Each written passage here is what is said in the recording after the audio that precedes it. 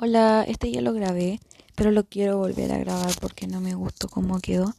Entonces ya, este podcast se llama Cosas de Kpopers y van a ser experiencias, opiniones, noticias, entre otros que tengan que ver con el K-pop o el mundo de la música. No sé, yo creo que va a ser más de K-pop.